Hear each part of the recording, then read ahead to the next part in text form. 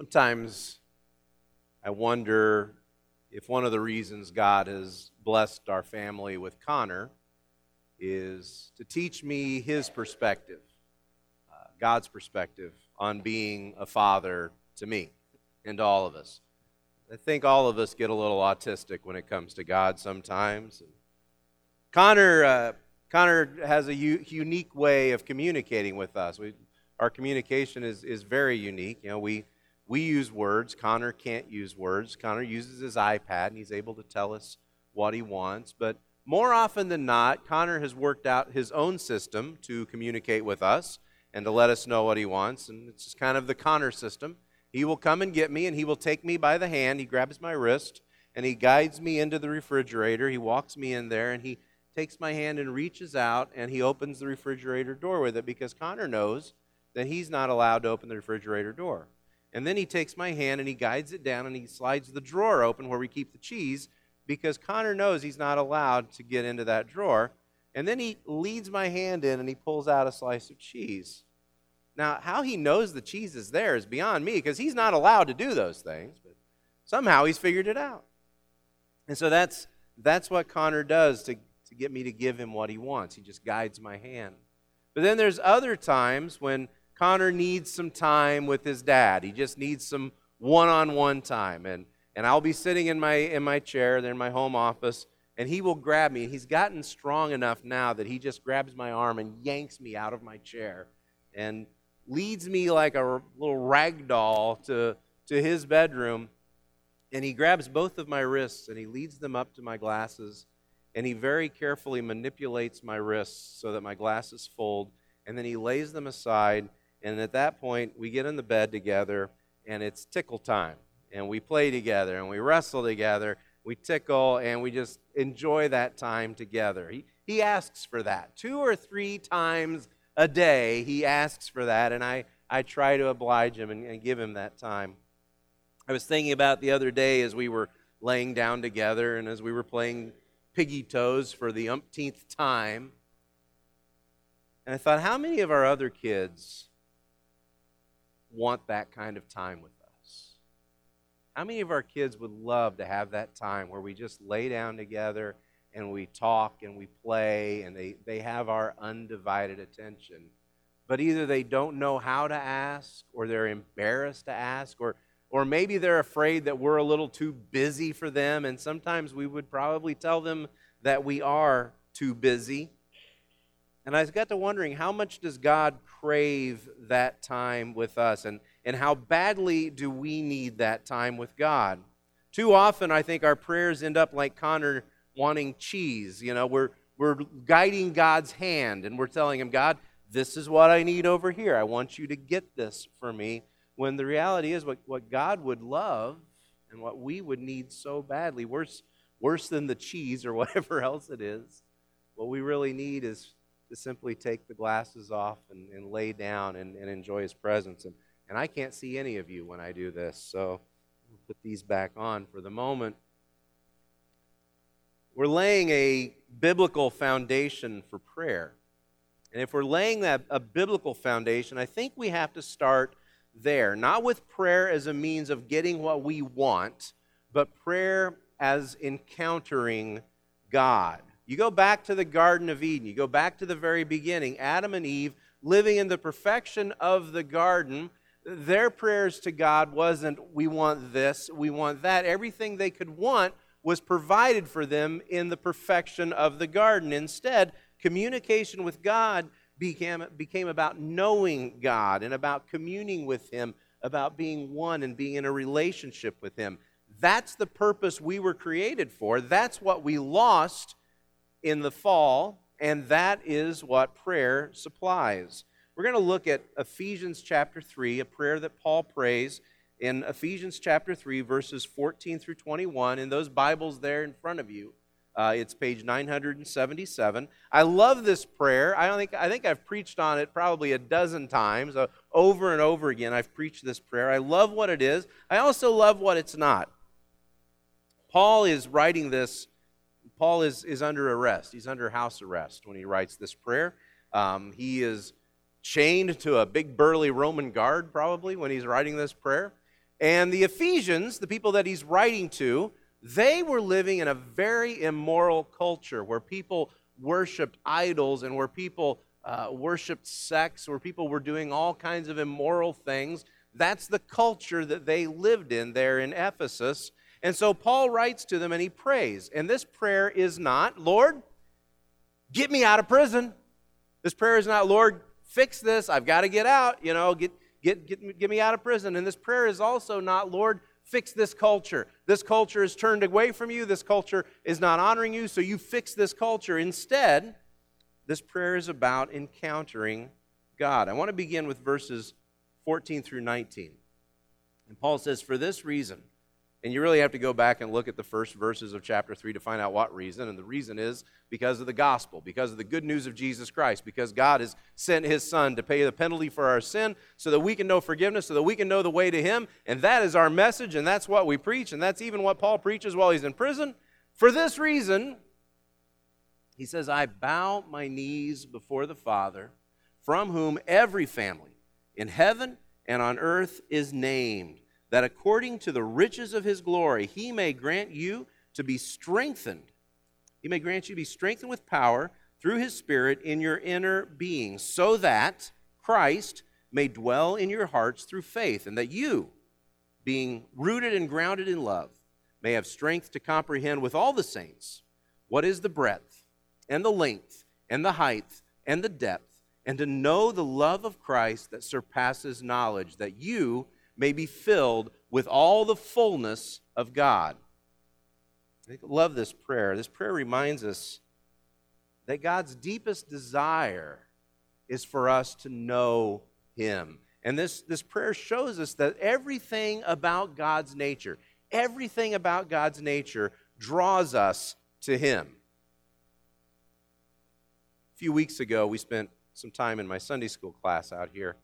We spent 2 weeks talking about the doctrine of the Trinity.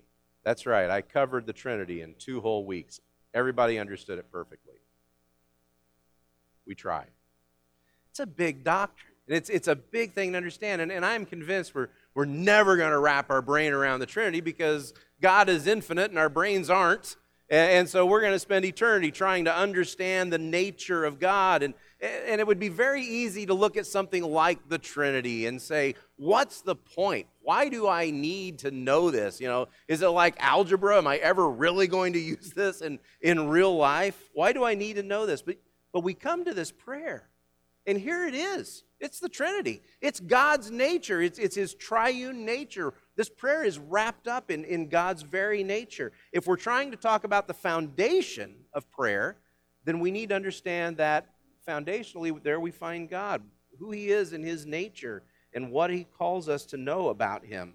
You go back to Matthew 28, the Great Commission, and Jesus tells us, go and make disciples of all nations. And he says, baptizing them in the name of the Father, the Son, and the Holy Spirit. And you notice he doesn't say in the names. It's not plural. He doesn't say baptize them in the names of the Father and of the Son and the Holy Spirit. It's one name. It is one name because it is one nature. If you understand Jewish culture, you understand that your nature, who you are, is wrapped up in your name. And so one name, the name of the Father, Son, and Spirit, means one nature, means one being. What does that say about verses 14 and 15? He says, for this reason I bow my knee before the Father, from whom every family in heaven and on earth is named. God calls us to his name.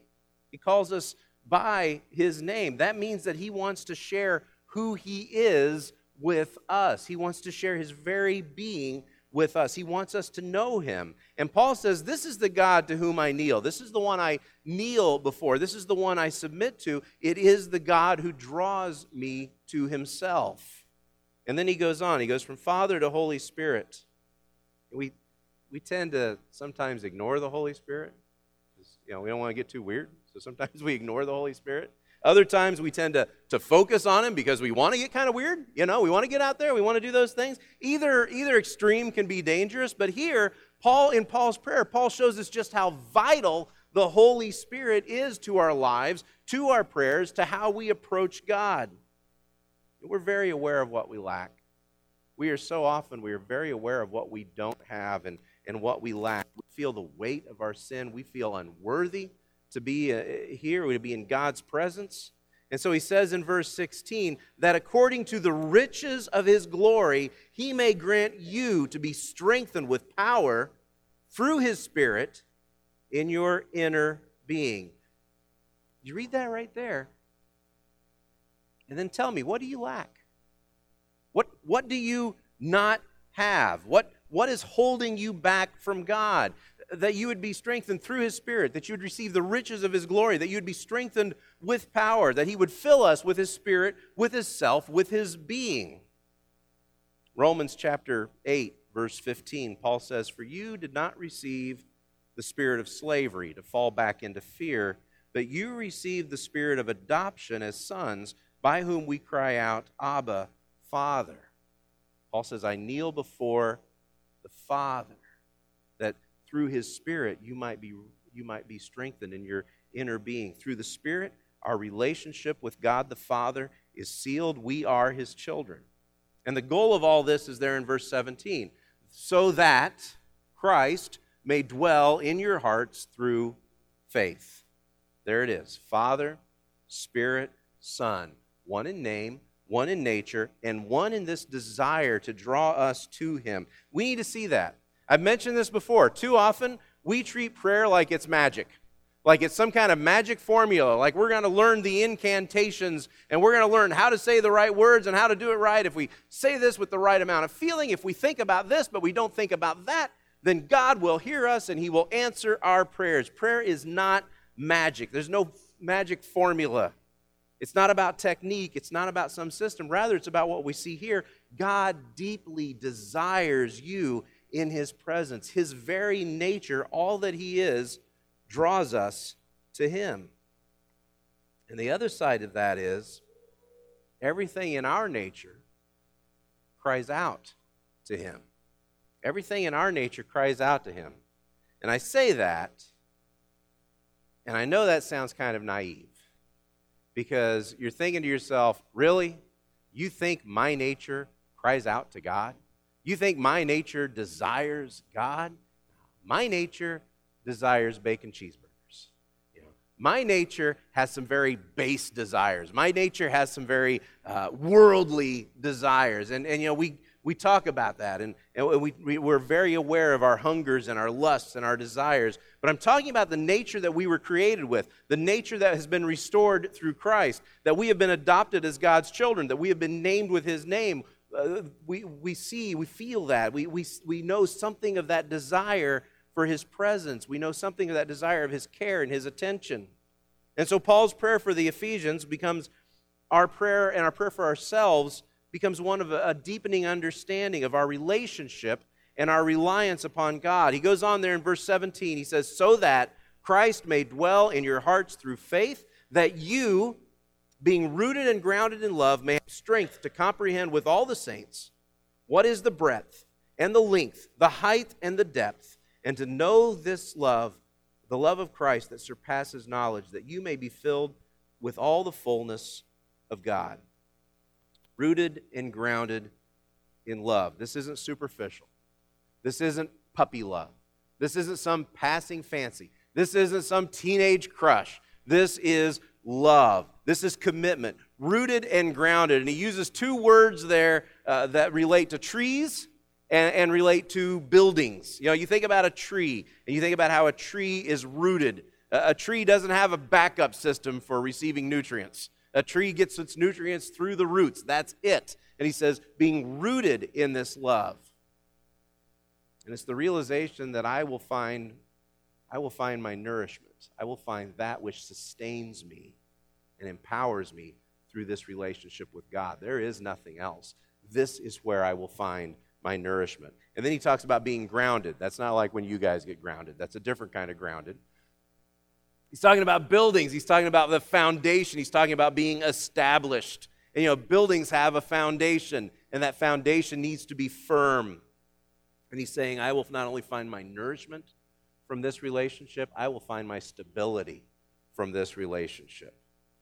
And there's one component that you can't miss. He says in verse 18, that we may be strengthened to comprehend with all the saints what is the breadth and the length and the height and the depth of this love, together with all the saints. That's you all, okay? That's y'all. That's yous guys. You are all the saints. I know you don't feel like saints, but since God filled you with your Spirit, which He tells us that in the verses right above there, since He saved you through His Son, forgave you through His Son, you are saints, you are clean in His presence. And so all of us together, we reflect God's love, the different facets of His love, the different dimensions of His love. And He says there, so that you, along with all the saints, all y'all, might comprehend the breadth and the length and the height and the depth. Do you get the dimensions of it? The breadth, the height, the depth. It's shaped like the cross. And a lot of preachers would stand up here right now and talk about the cross. And they would do very well to do that. And they would tell you how the image of God's love is summed up in the cross, the cross arms, the height of it, the depth of it, that it goes down. And that's the image that Paul is using here. And I don't deny that, but I think it tells us something else.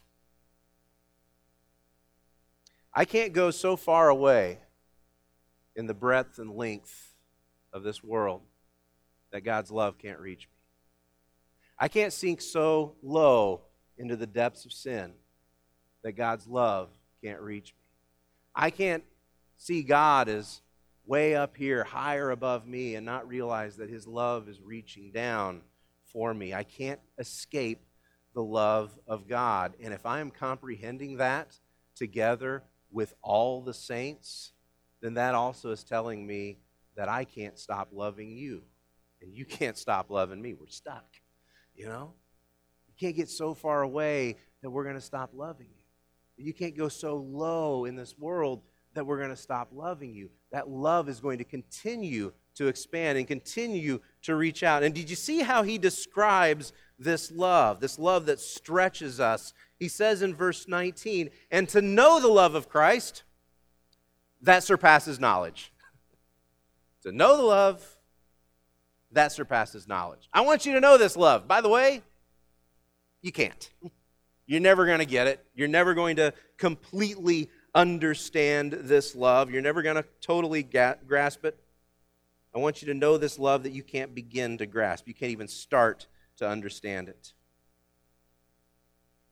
There is this tendency in this life. There is the tendency in relationships that we have with other people. And we've come to realize that, and we've seen it happen. There are times when love can die between two people. We've seen that happen, where love can die. And we are very aware that there are relationships that come and go. There are relationships that, there are friends that drift apart after a while. There are families that split up. There are even people who used to be here, used to be a part of what we do, and they're not here any longer, and we're very aware of that. And what can happen is, if that happens enough times in our lives, we become hardened, and we become apprehensive about welcoming people into our lives. We become apprehensive about forming new relationships and trusting people, because the question is, well, what if they leave me just like that other person left me? What if they hurt me just like that person hurt me?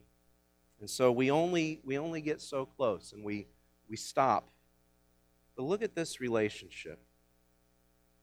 To know the love of Christ that surpasses knowledge, that you may be filled with all the fullness of God. There's no end. There's no growing apart. There's no, well, what if God's feelings about me change? There's only more depth. There's only more love, because there is only more of Christ. This relationship is not tenuous. This relationship is not fragile.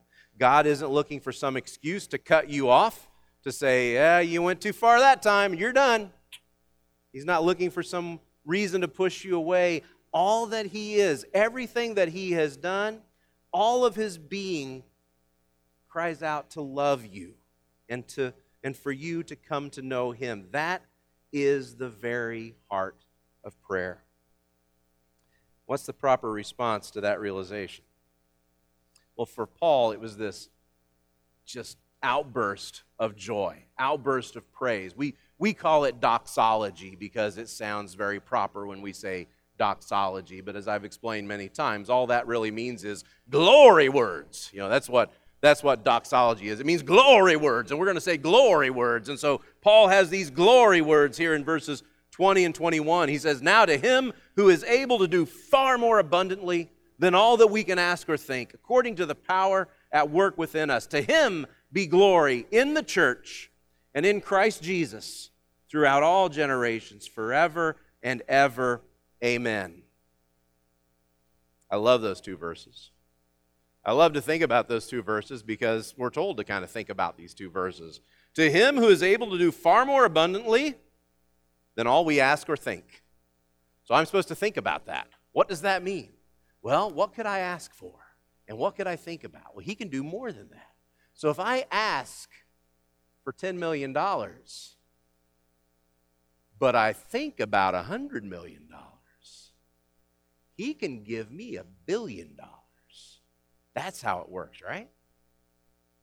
I would love to do that with this prayer. I don't think we can, because this prayer, if you notice, is all about love. It's all about the love of God. Is there any amount of love that's too much to ask of him? Is there anything that I can do that will cut me off from his love? Is there anything that I can do where God says, whoa, you crossed a line, I'm done, and that he would walk away from me?